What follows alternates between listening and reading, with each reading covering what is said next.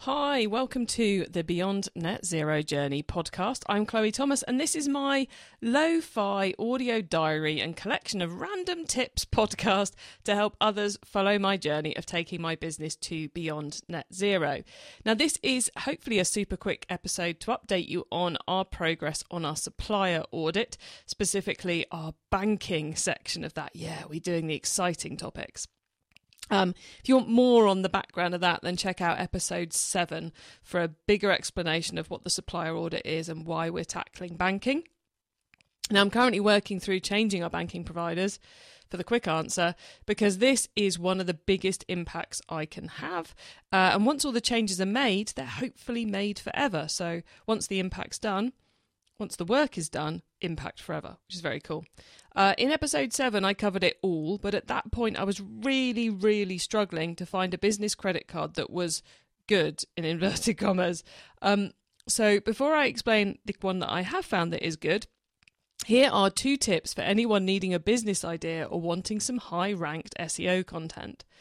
1. The search results for green business card or sustainable business card here in the UK are wide open. Terrible listings coming up that do not help you at all. So there's an opportunity there on the SEO front.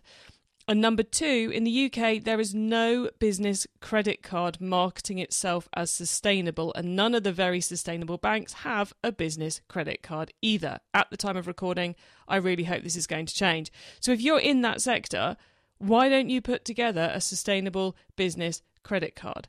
There is an opportunity here. And then marketed as such too, please. So if you're not in the UK, though, you may fare better. In the USA, there seem to be several options, but you're going to have to try those searches yourself and find those. I cannot become an expert on USA banking activity because I'm not even one on the UK, let's be honest. So as a UK business owner who likes to put her spending on a credit card rather than a debit card, I have moved our credit card activity to, drumroll please, Capital on Tap. Now, they don't market themselves as sustainable, but they have an excellent blog post explaining the steps they're taking to do better, and I will share that in the show notes for you all. They also give cashback, integrate with all your accounting things, were super easy to get set up with, and don't have a mandatory yearly fee.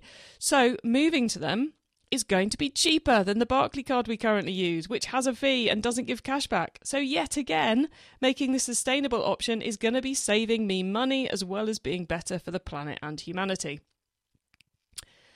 The caveat I need to give you here is that I have no discernible finance skills or qualifications, so I am not advising you to do anything here. I'm just sharing my journey.